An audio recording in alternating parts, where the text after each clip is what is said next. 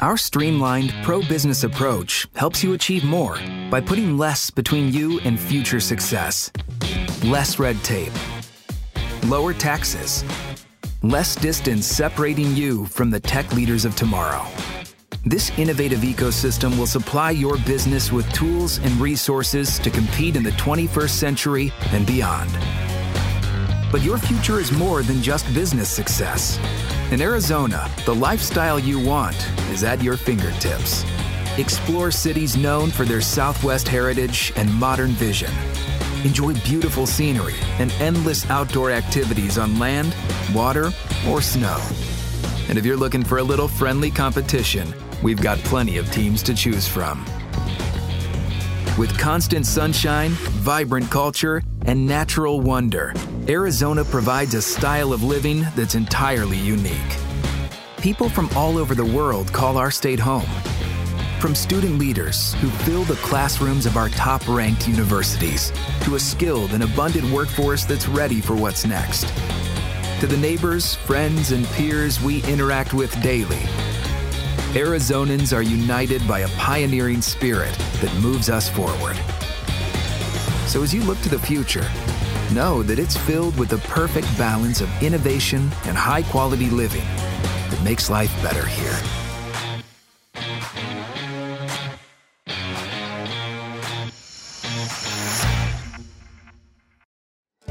Thank you, JDH Insights, for being our 2021 Tech Advocate sponsor.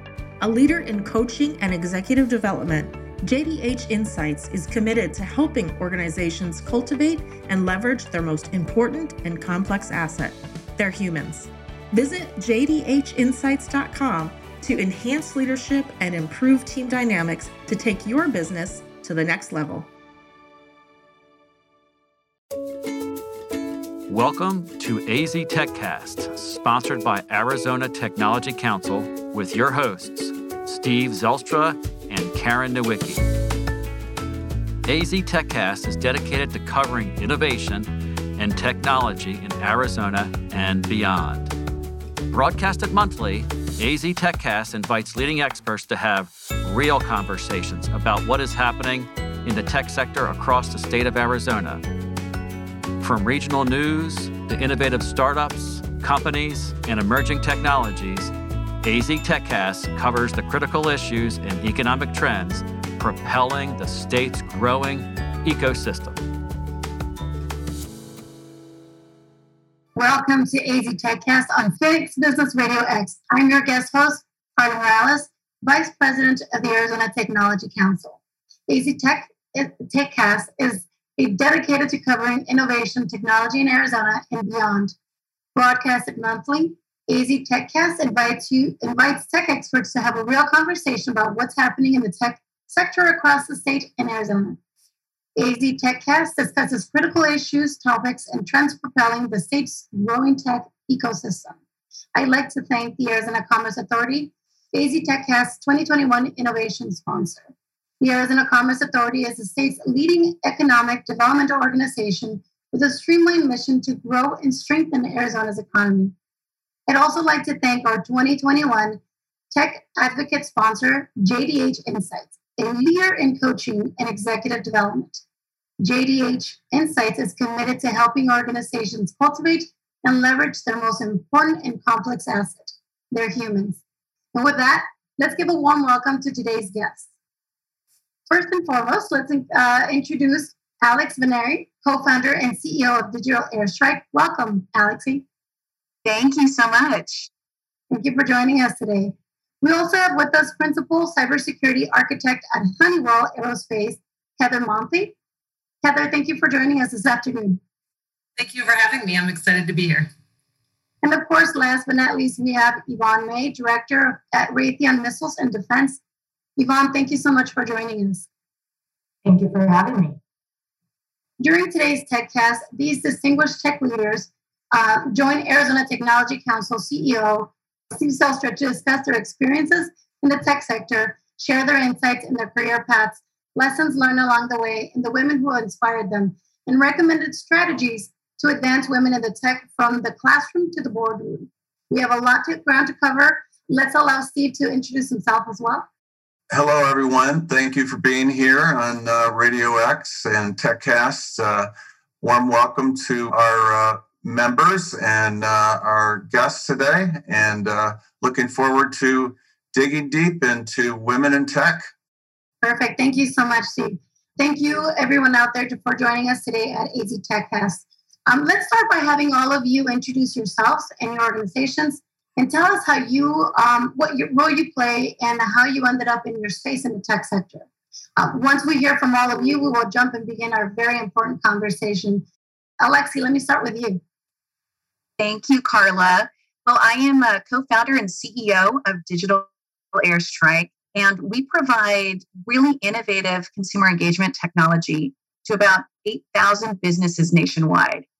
We started at my kitchen table right here in Scottsdale during the height of the recession, where we really first zoned in on social networks and saw there would be a better way to connect to them leveraging technology so businesses could monetize them and use them really as a great communication channel.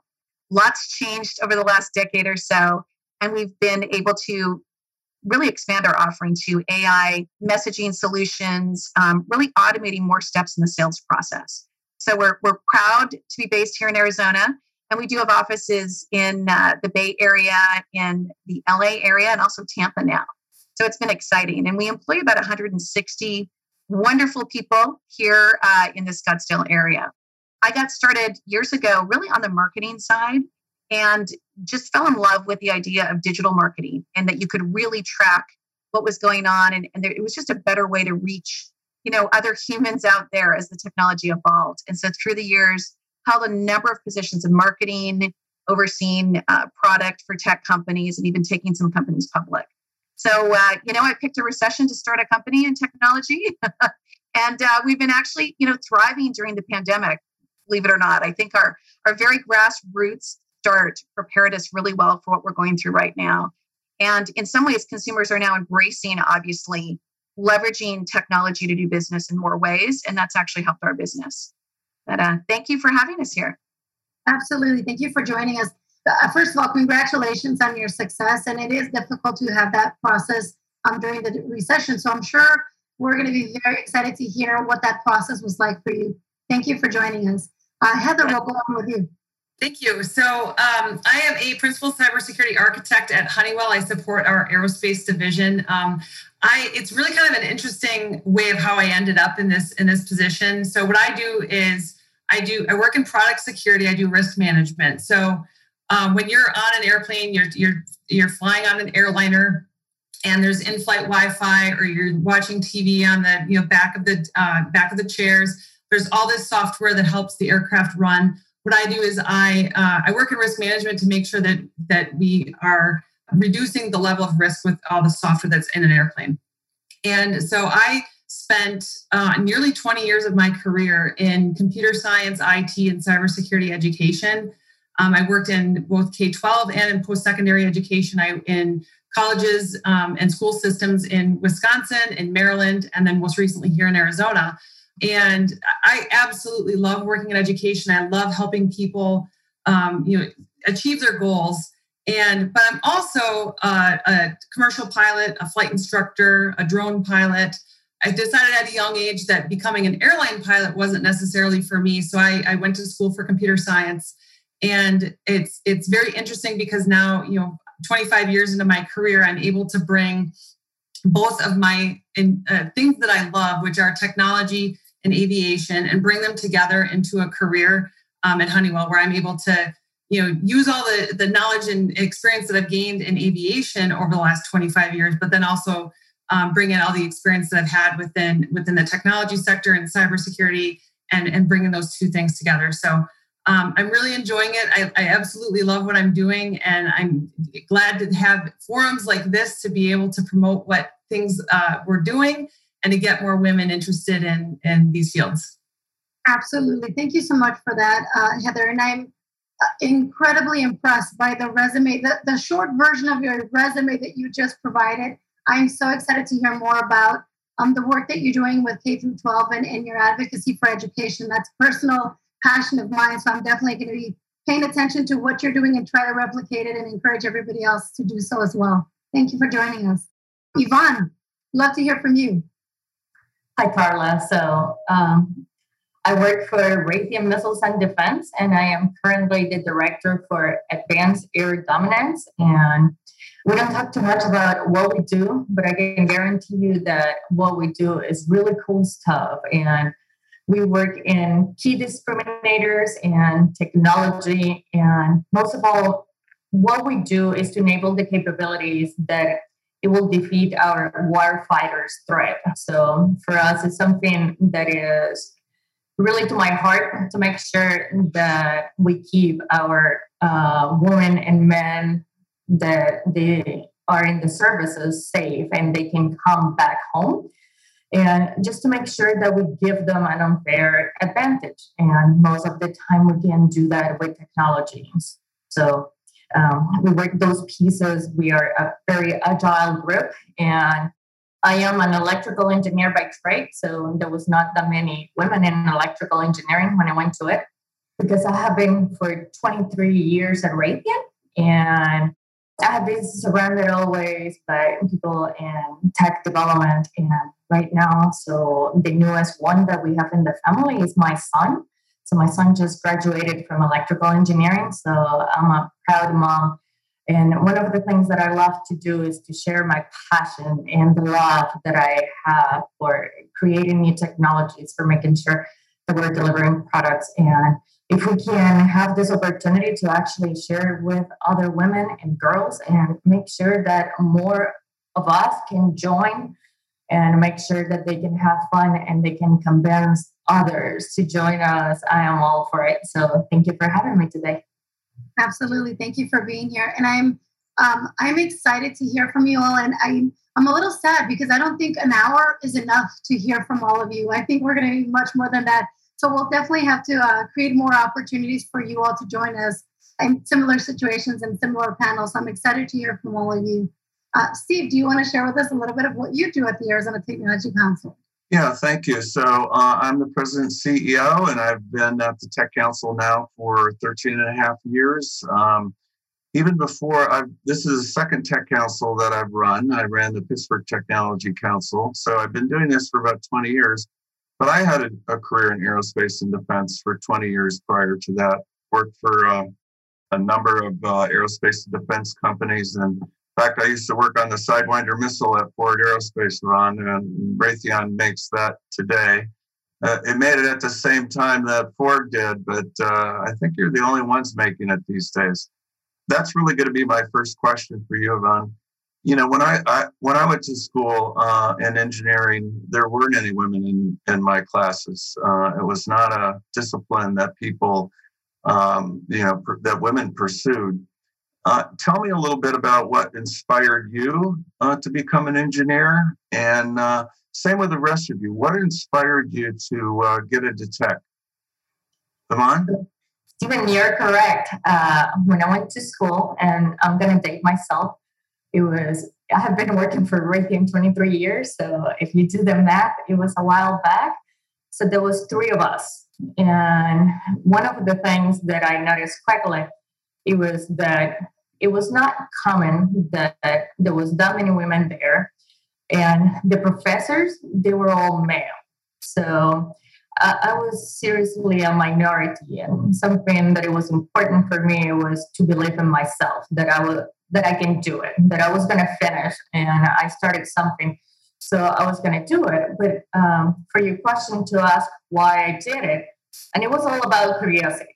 I was that little girl that I loved to take things apart.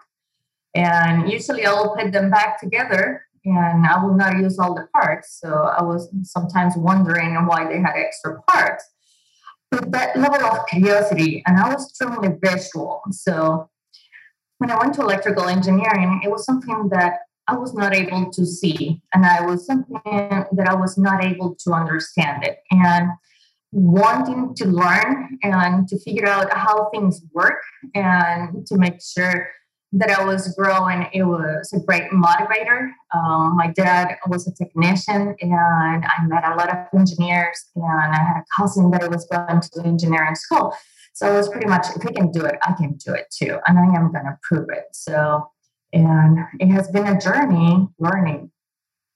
Very cool. Alexi, you pursued a path in marketing, but focused on tech marketing or digital marketing, and use a lot of artificial intelligence and so on in what you do. Tell us a little bit about that journey for you. What was your inspiration?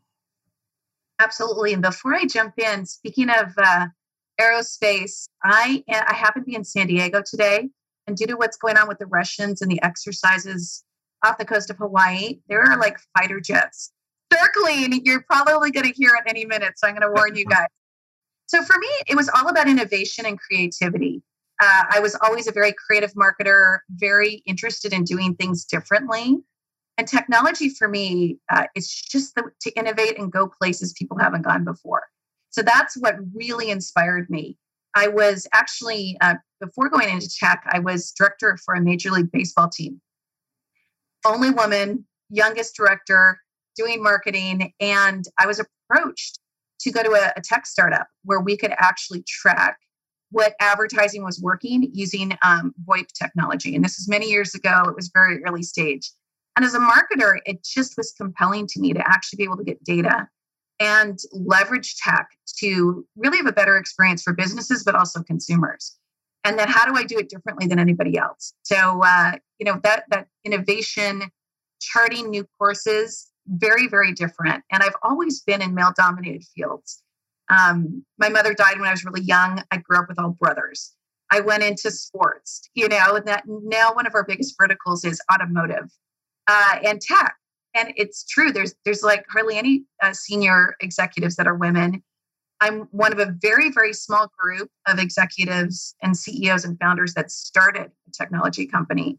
And I'm still running it successfully, a decade later and growing. So yeah, my little peer group seems to be small, but I want that to change. It's exciting to be out with these ladies here. But I think you have to be one of those folks that just loves that innovation and you're curious, as Yvonne said, and you want to, you're okay kind of putting on the blinders and charting your own course. Heather, I've known you for some time. I serve on the GCU President's STEM Advisory Board, and you were heading up cyber and computer science at GCU, and you made a pivot, right? First of all, what inspired you to get into computer science? You told us a little bit about that earlier, but then why the pivot into aerospace? In kindergarten, I lived in a very small town in northern Wisconsin, and we took a field trip to our local airport. There wasn't even any airliners flying there. There was just little tiny 2-seat airplanes that flew in there. I immediately fell in love with airplanes. I was 5 years old. Nobody in my family was, a pilot or into aviation or anything like that. And if you ask my family, all I could talk about from the ages between about 5 and still to this day, I can't stop talking about airplanes. So growing up, I always kind of thought that I was going to be an airline pilot. That was always the plan. And so as I was going through like the discovery sessions and that sort of thing in school, everybody had always said, you need to be good at math and science to be a pilot, which, yeah, you do, but not necessarily at the level that they were making it come across, right? And so I was just really focused. I was like, this is my motivation to do well in math and science. In 8th grade, I took a computer programming summer class just to try it out, that kind of thing. And I liked it, but I never gave it a second thought. And then as I became older, I was working on all my pilot ratings, and I had made a decision, for various reasons, not to pursue a career as an airline pilot. And I was taking some classes at the local community college in computer programming and computer science. What happened was this is in the early days of the internet, and I was on the internet, didn't really quite understand it just yet. And I stumbled across the National Institute of Health, their website. And I was reading all this information, all these research articles, medical journals, that kind of thing. And I thought I broke into something that I wasn't supposed to be in. So I went to the computer lab manager and I said, I think I did this, and I don't think I was supposed to do this. And she's like, no, this is the internet. Like, you have access to all this really cool information. And I was like, oh, so it's like a light bulb went off for me that like, this is where the future is going. This is where things are going. I'm going to do this. So I immediately went and changed my major to computer science, and then got my degree in there. in that field. So I was working in tech for a little while. I really enjoy teaching. I really enjoy working with people. I really enjoy being in the classroom and helping people to achieve their goals. And so when I was working in the industry, one job I was sitting in the basement, holed away in the corner, kind of. It was very stereotypical, and it's just not me. I'm a personable person. I like to talk to people and be around people and that kind of stuff. And it wasn't fulfilling some piece of me. So I decided at that point to get a master's degree and a PhD to further my career in education. And again, still love it. It was a fantastic part of my career. The pivot into aerospace, again, came from, this long-standing love of aviation, this long-standing love of airplanes. I'm obsessed with space flight. Like if I had, endless amounts of cash, I'd be one of the first people to be on a commercial space flight. It's just something that I've always been interested in. I'm very involved in it. I met my husband through aviation. We're an aviation family. So I'm just really glad to have the skills that weren't necessarily needed 25 years ago. This position, this role didn't exist 25 years ago. But that, through various things happening in your life, you kind of reflect back and think, if that didn't happen, I wouldn't be in this spot right now. That's kind of what happened here, was that, this was not something that was a thing, when I was looking at college degrees, in the 90s. So it's a fantastic pivot for me. Very cool. Thank you. Heather, I love to hear your excitement and your motivation. Definitely, I can see the educator in you. I love to hear that. One of the things that really stood out to me is that every single one of you talked about your trailblazing days of being the only one in the room or the very limited one in the room. I'm curious to see or to hear more about, what do you all think could be done to encourage more women to enter in the STEM fields? And you can talk about this from a personal or organization perspective, but I really want to hear what you think we could do in general to really encourage. And I say women, but I really think it starts probably elementary school, high school. But I'd love to hear your input. Alex, if you want to start. Sure. Well, thank you for doing this podcast. I think more distribution, more examples of female role models would be great. I know one of the questions we had is, who's one of your female role models in tech? I didn't have any. It just didn't really exist. So I think the more we can have more exposure for all women in tech would be great. The other thing that we do at Digital Airstrike is we actively do try to recruit and bring women into the field. Even if they've got, I don't want to say limited experience, but there's so many ways you can transition or pivot, as Heather said, into tech, right? And to really broaden that net, I think you cast to bring more people in. We've got almost exactly a 50-50 split of females in our company and females on our exec team, which it wasn't like we were trying to do that, but I've been very open about being inclusive. So I think that's super helpful. And, just getting the word out. I also think in the education system honestly, with COVID, you started, look at the elementary school level, they've had to adopt technology in the classroom more so than they did before. And just being exposed to smart boards and doing Zoom calls, all genders, right? I think it will hopefully make it more commonplace that this is for everybody and level the playing field. So I'm encouraged. I just hope we get there a little faster. Thank you for that. I agree with you. And I love the fact, even when Heather mentioned that the job that she has now didn't really exist 20-some years ago. And so it's women like you that are setting the tone, that are creating these new jobs. Heather, do you want to talk a little bit more about what you feel could be done to encourage women in STEM? Yeah, I think the biggest thing is visibility, doing things like this, and getting in front of young women and women of all ages. Really, there's plenty of women that are further along in their careers that would do a fantastic job working in tech.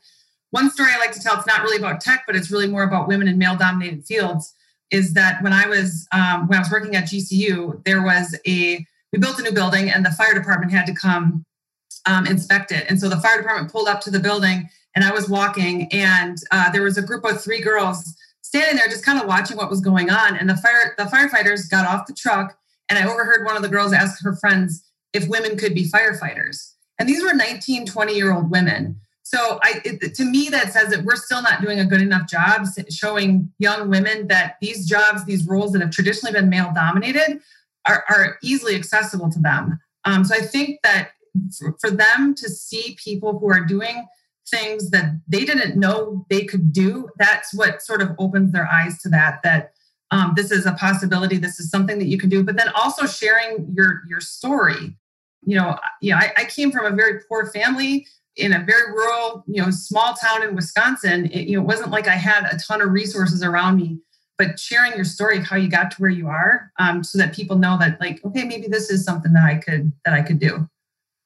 Absolutely, I agree. Representation definitely matters. Yvonne, I'd like to hear from you. What are your thoughts?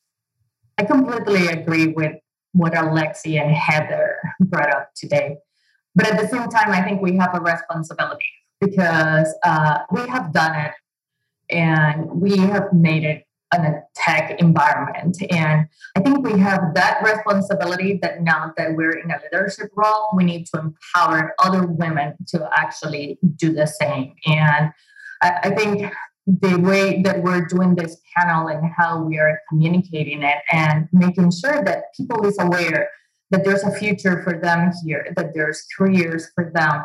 And the sooner we start, the better, because we need to make sure that STEM, science, technology, engineering, and math are part of our day-to-day lives for our kids, that they see that is cool, that is awesome, that is something that they should learn about it, that is something that everybody can be part of it, and that we use that all the time in our everyday lives. And when we go to a girl and they say, is it okay for you to be an engineer or to be a physicist or a chemist? We got to be able to say, absolutely, that's what you need to do, because we need more and more and more representation in fields like this, because that's the only way that we're going to change it. The more of us that we take the challenge and we take charge and make sure that we set up that path that is not as complicated as and difficult as it was for us to start in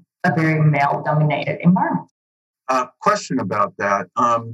We've heard a lot over the last year plus after the George Floyd incident about institutional bias and how corporations and organizations are biased against Black and brown people. Though that's true about gender too. Heather sort of alluded to that in the fireman example. If you could tell us about experiences you've had where you have found bias in the workplace. You don't have to mention any companies, of course, and then how you overcame that, because I think we still have an environment that is male dominated in many careers, and there's a lot of work to do. What can women who have experienced that, who have experience with it, how have they overcome it? How have you overcome it? Let's start with Heather. I have a story. I won't name any companies, but I've been trying to get into this company for a while. And I was at a wedding, and one of the guys who works on the team was friends with my boyfriend at the time. And he didn't know that I was applying for jobs at this company. And so when we were at the wedding, and he was probably having a little bit too much alcohol, and he was probably saying stuff he wouldn't have normally said. But he was talking about, and like, again, I did not even mention that I was trying to get into this company. And he was talking about to my boyfriend about how they do not hire women on their team because they're worried about sexual harassment lawsuits. To which I was just completely shocked. I was completely dumbfounded. I really honestly didn't know what to say. I didn't say anything. And I think about that experience a lot, and that, I should have said something. I should have brought it up. But, when I like to share that story, though, for other young women that maybe they don't feel like they have enough confidence yet. This happened. I was, this was probably 15 years ago. So I was a little younger and didn't have quite as much confidence to like speak up for myself and say something. So I just try to, share those kind of stories so that when that kind of stuff happens, to don't be afraid to stand up for yourself and speak up and say, hey, like, just call people out on their unconscious bias. I really think that's the best way, is to just, just one at a time. I think as you're encountering these things, just point it out and just say, hey, like, just so you know, this is probably not the best way to be thinking about these kinds of things. Alexi, what about you? Well, there's a number of stories. I think a consistent theme that happens, unfortunately, we do have VCs, and I do go to a lot of tech summits of CEOs of technology companies. And I think with maybe one exception, I'm the only female in the room. And I've had other CEOs of tech companies come to me assuming I am an assistant to one of the venture capitalists, or I organize the event and they're asking me if they can get more coffee or more wine. And I don't pull back. And I just call them out on it, as Heather said. I'm just like, why do you assume that I'm working here? I'm actually, co-founder and the CEO of a successful tech company. Who are you? And then oftentimes at these roundtables, they would guest speaker, and I'm the first one to speak up. I feel like I'm asking the harder questions. And they're maybe there to kind of socialize a bit more. I don't know. But I think you just have to show them that we can do this and they don't make those mistakes. I would say too, I became a mom late in life. And I would hear stories kind of with the boys club, not so blatant as Heather shared, but maybe they're not going to hire women because they're worried they're going to start a family. They're at that age, they're going to get married. Am I going to invest in this executive or nurture and mentor them? And it wasn't until I had my own child, right after I started Digital Airstrike, I realized, and I just want to classify this as working parents because I think it is shifting the burden of some of the responsibilities. But working moms, man, we get stuff done. Like, I love hiring working moms right now. You have to be hyper organized, and that translates into your work life for sure. That's a superpower. So the more we can talk about some of these things, and also as needed, give your team and employees in tech or any industry more of an ability, if you happen to be female, if you are a mom, if you're juggling, more support. So for example, right now it's hard with kids going back to summer camps. There's limitations on in-class, capacity. And so we're actually looking to subsidize summer camps and some after-school care near our office for all parents, not just female execs or employees, just to kind of make their life a bit easier. If the kids got the sniffles, you can run out and take care of them and you're right there. Just be mindful of all working parents, but it does tend to feel like there's still that bias with females in the workforce. So I want to eliminate that because, man, we get stuff done. So I'm hoping for one day we don't need podcasts like this. Right. I'm hoping at some point it's not who's the female leader or female in tech you admire. I want that question to be as ridiculous as who's the redheaded exec you admire or who's the blonde exec you admire. So ridiculous. And that goes the same for race. I just think in this day and age, the sooner we can get there, just it's so commonplace. I can't wait for it to be a ridiculous question, but it is still out there. Absolutely.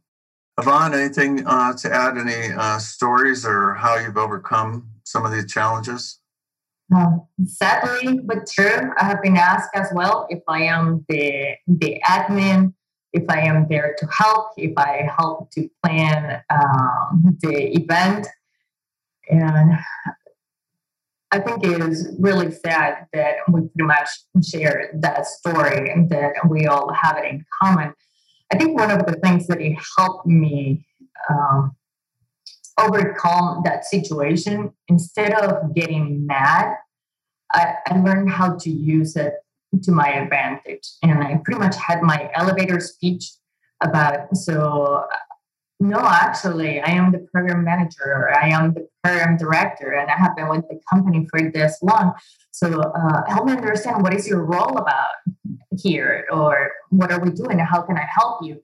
And you can tell that it changed completely the perception, and you can see that apologetic face of, I shouldn't have said that.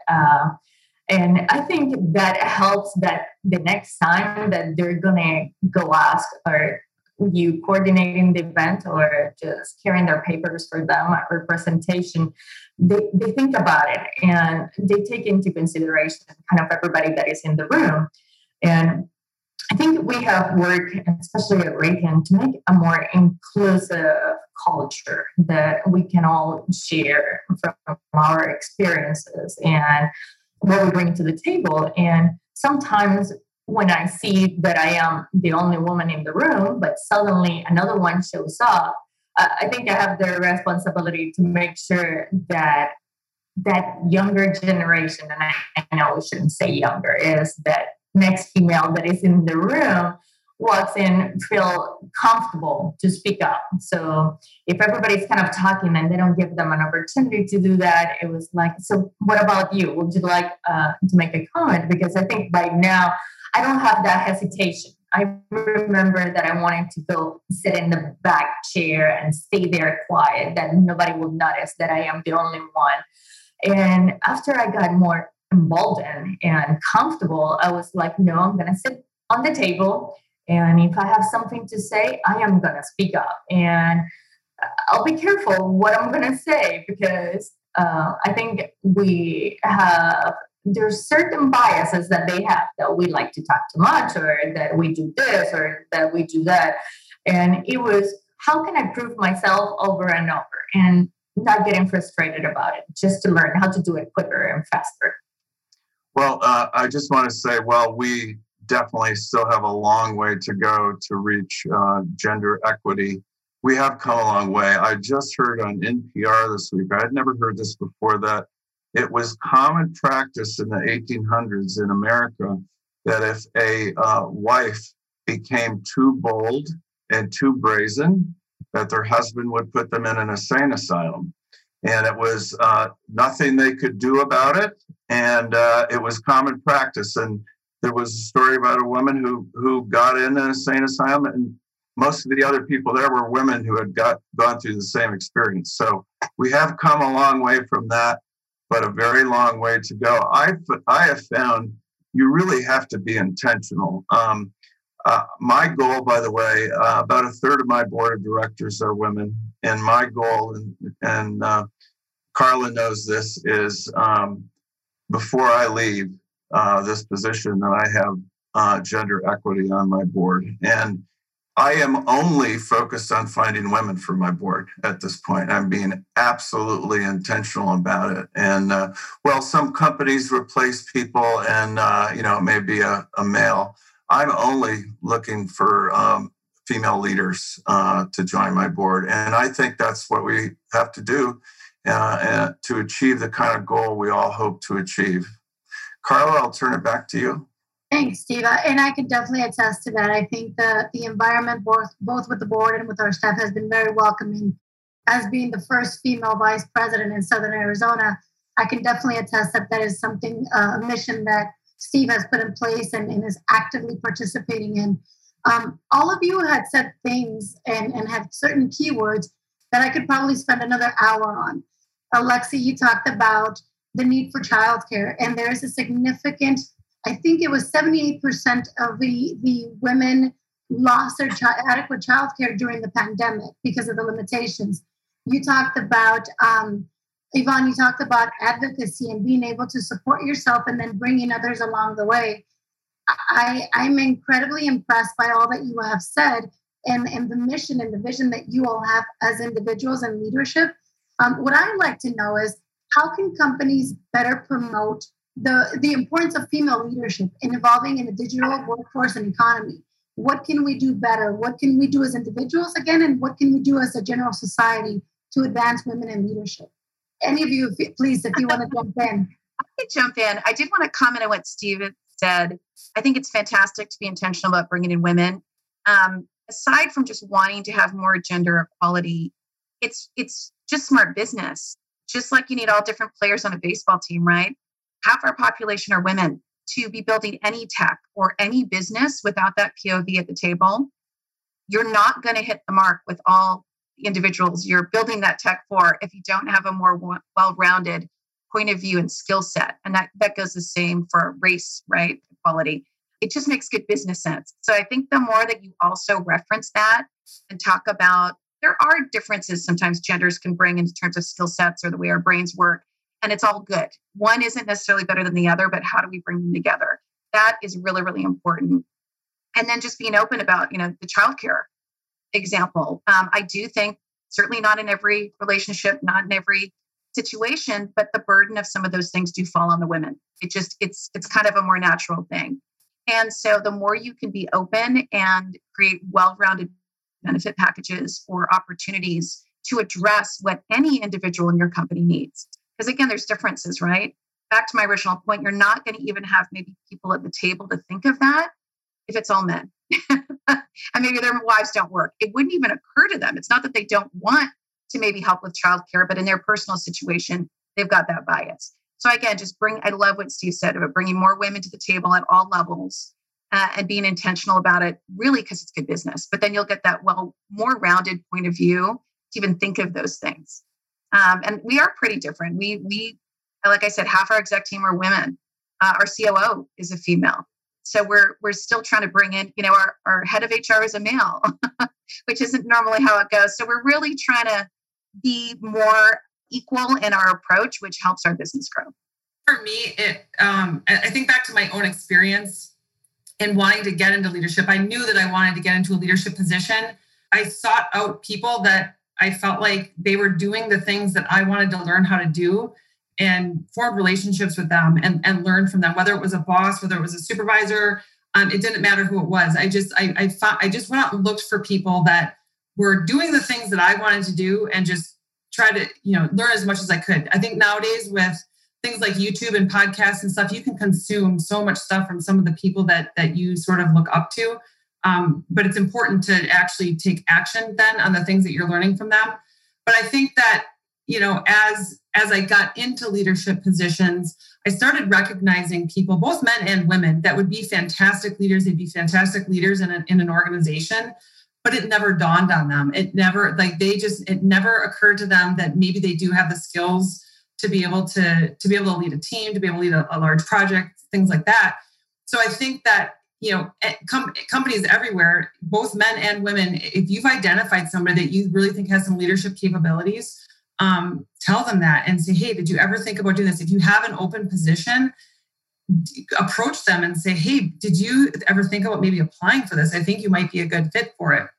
But then as you start moving up the career ladder, it's important to, they always say that you have to send the elevator back down for women coming up behind you.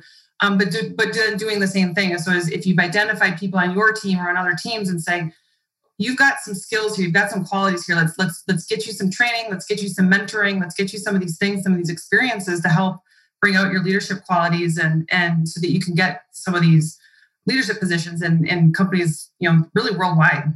So the only thing that I will add from my perspective is that we need to tackle the unconscious biases that they're out there. The little comments, the little things that we do that people feel uncomfortable about it. One of the things that I do, and especially I do it at work, is to share my experience. Because not only I am a female, I'm a Hispanic female. And I think there's a lot of bias there. And most of the people that they have not personally experienced it, they don't know what it is that they're doing to others. And they don't know how it gets perceived and how it affects them. And I think if we share our experiences and how that made us feel and how we should not do that and how we should change it, and so somebody else doesn't need to go through that, I think it will be important because people will feel empowered and they will be more willing to continue to share, and the culture of that place will change. And everybody, if you feel comfortable and if you're having fun, and you can bring that diverse set of ideas to the table, innovation will flourish. And if we're in a technology field, we need innovation to be part of it. And for it to be part of our DNA, we need to have a diverse workforce. And that diverse workforce got to feel that they're valued, that it's not that they're less just because they're a different gender or because they need to take time because they're going to the soccer game or that I needed to go pick up the kid from daycare, that I knew that my son was the last one, that it was always been pick up because I had a full-time career at the same time. And sometimes I was hesitant and I was afraid to say, they're charging me $20 a minute every time that I am late. But I didn't want to say, I have to go because I'm the one picking the kid. And I say, no, just excuse me, I just need to go take a call or something else. And then I was like, I'm not being fair to myself. I just got to say, I got to go pick up the kid. So it's not the last one that is left in school. So I think I agree with you 100%. I think that cultural competence needs to be integrated in every single organization's strategic planning, and in encouraging that self-advocacy, looking at all employees from a holistic, humanistic approach where we all are different. We all have different needs and different things that are pulling us in different directions, and our family should be as important as the work that we do. Steve, did you have any other questions? Yeah, I was just going to ask whether any of you have ever had role models, female role models, either, a mentor, someone that you knew well, a former employer or boss, or a nationally known woman or internationally known that you looked up and sort of aspired to be, and whether that was important in your development. So if I can start, I had one that it was fascinating. And so I came out of engineering school, that it was only a few females, and I came to work for Hughes Missile Systems at that point.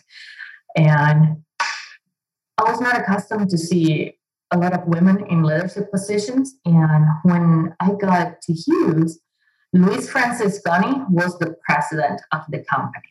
And she was so personable, and it was somebody that it was motivating. And I was completely in awe because there I was, where we had a female that it was running the biggest missile maker in the world. I got opportunities to be in the same room with her, and she didn't come from a technology field. She was not an engineer. She came from finance.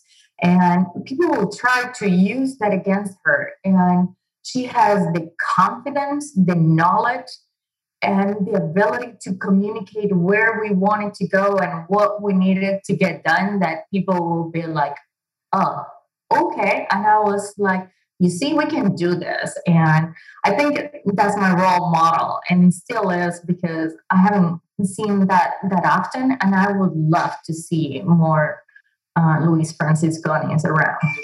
That's a great example. Are there the other two of you had role models?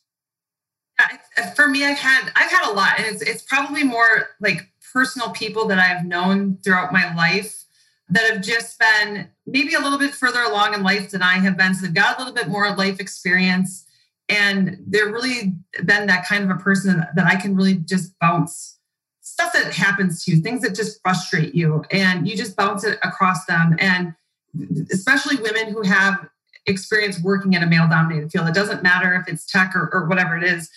Some of the things that happen, the things that occur, are across the board. So, I've just had a handful of some women in my life that have just really been a person that I can go to. They've been people that I can go to just vent about things, get their perspective on it.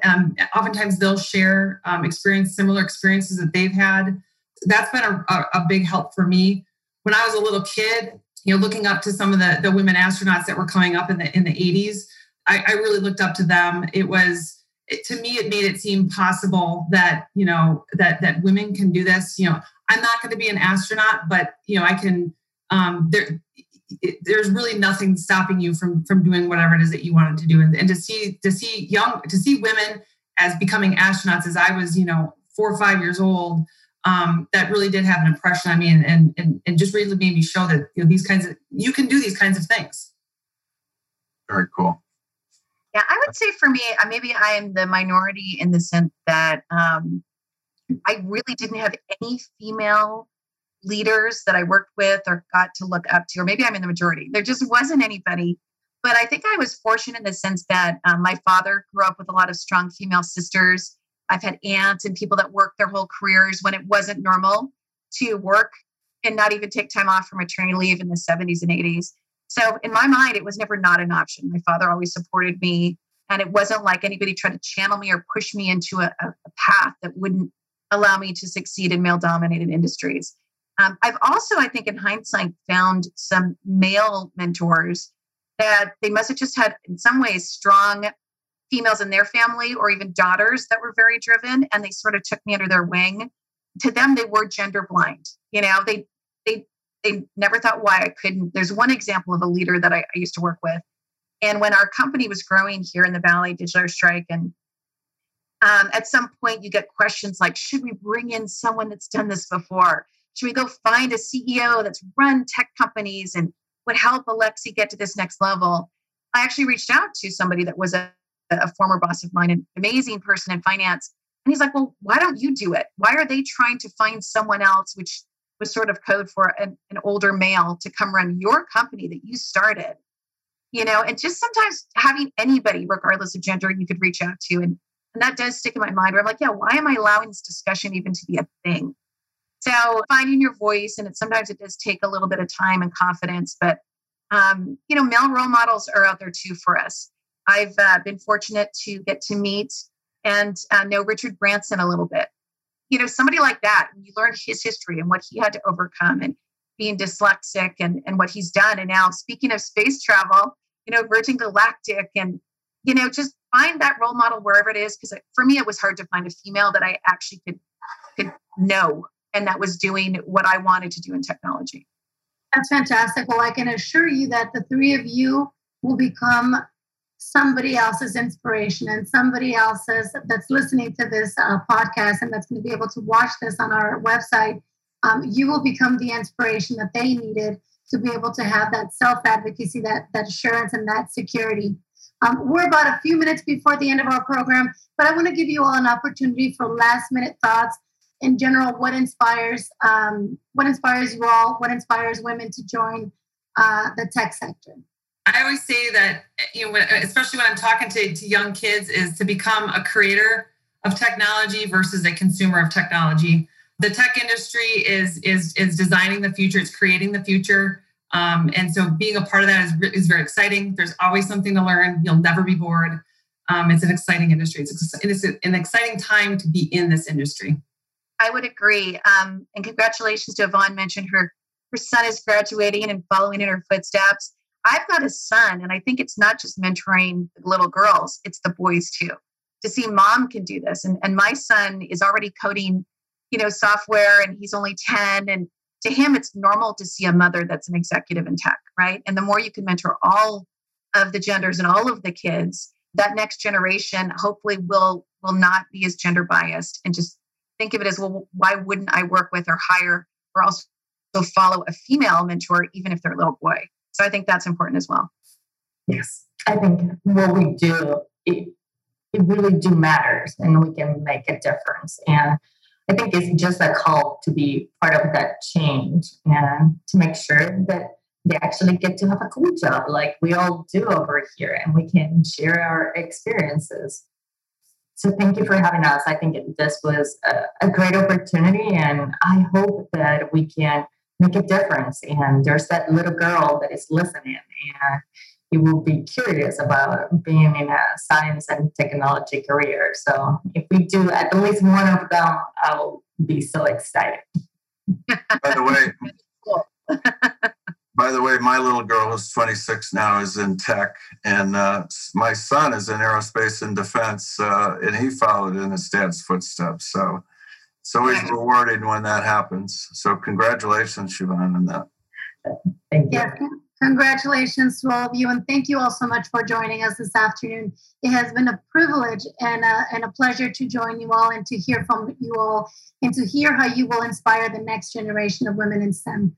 Thank you all so much. You've been listening to AZTechCast, brought to you by Phoenix Business Radio with Business RadioX.